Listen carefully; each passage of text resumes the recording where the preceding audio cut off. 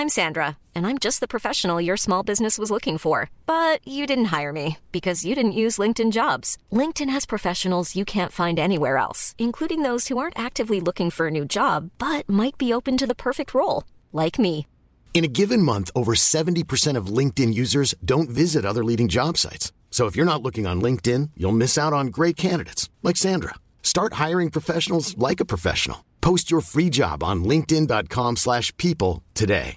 Hey, Dave. Yeah, Randy. Since we founded Bombas, we've always said our socks, underwear, and T-shirts are super soft. Any new ideas? Maybe sublimely soft. Or disgustingly cozy. Wait, what? I got it. Bombas. Absurdly comfortable essentials for yourself and for those facing homelessness. Because one purchased equals one donated. Wow, did we just write an ad? Yes. Bombas. Big comfort for everyone. Go to bombas.com/ACAST and use code ACAST for 20% off your first purchase.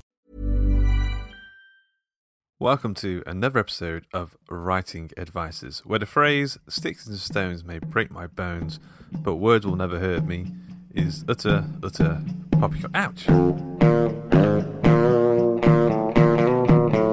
I opened my email inbox this morning, and through the mountains of spam and inspirational life stories sent by Tony Robbins and his cult of motivational life coaches, I found an email from a listener, a certain Redacted sent me in some fantastic advice on how to write to threaten or extort, and it shook me to my very core. So against my wishes, here are 5 tips to write to threaten or extort by Redacted Andrew, who is a professional extorter. From here on, these are Redacted his words. 1. Find leverage. Firstly, you'll need to find a mark. Nope, I don't mean a chap called Mark. This is an industry term we use for the person you're planning to threaten or extort.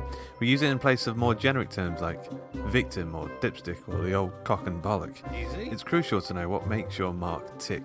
Invite them to like your Aunt Puppy's Cute page on Facebook. Follow them on Instagram. Scour their social media posts for clues. Do they seem to love their family? Which member does it look like they love the most? If they aren't forthcoming, then simply invite them to a quiz entitled "Which character from Friends are you?"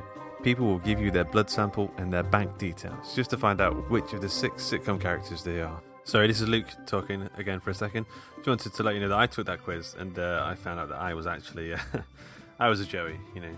How are you doing, my ladies? Oh, okay, I was a Ross. Yeah, we're all Rosses. Anyway, back to the advices. Number 2, less is more, unless it's less. So deep. Pay up or your wife dies. Sure, this is less in terms of letters to cut out or less time for the authorities to trace a call, but it has all the stealth and tact of a bull in a china shop. And by bull I mean a bulldozer, and by china shop I mean a shop made of china. Would you like to buy a bull? Remember that the use of ambiguous language is your friend in the unfortunate event you find yourself in court. Winning phrases include, "It would be a shame if something were to happen," or "We'd hate to have to send those pictures to your mother," or "While we'd prefer to return your loved one to you alive, well, that's up to you." This is Luke jumping in here.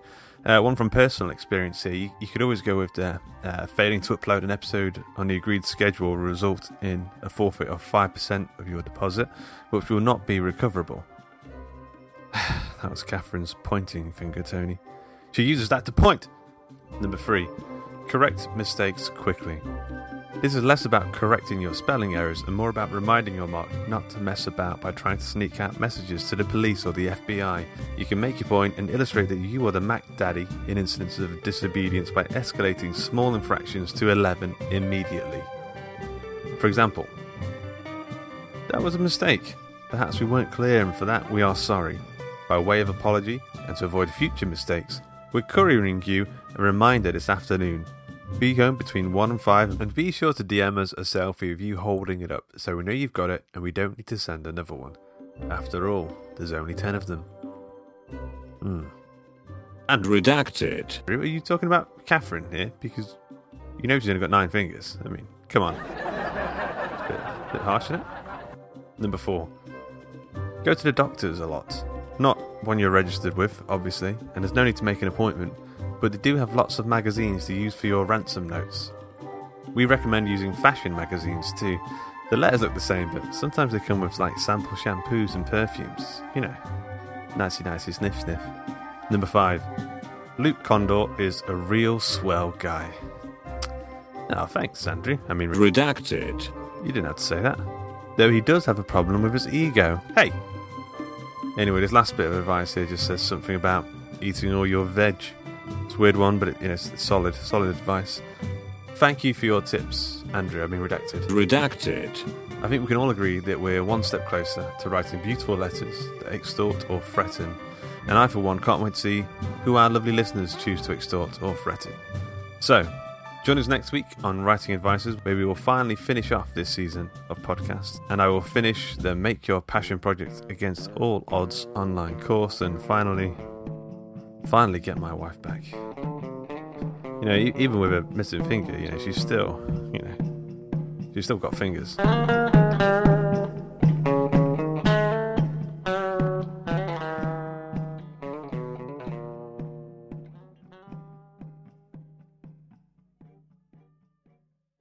She uses that to point.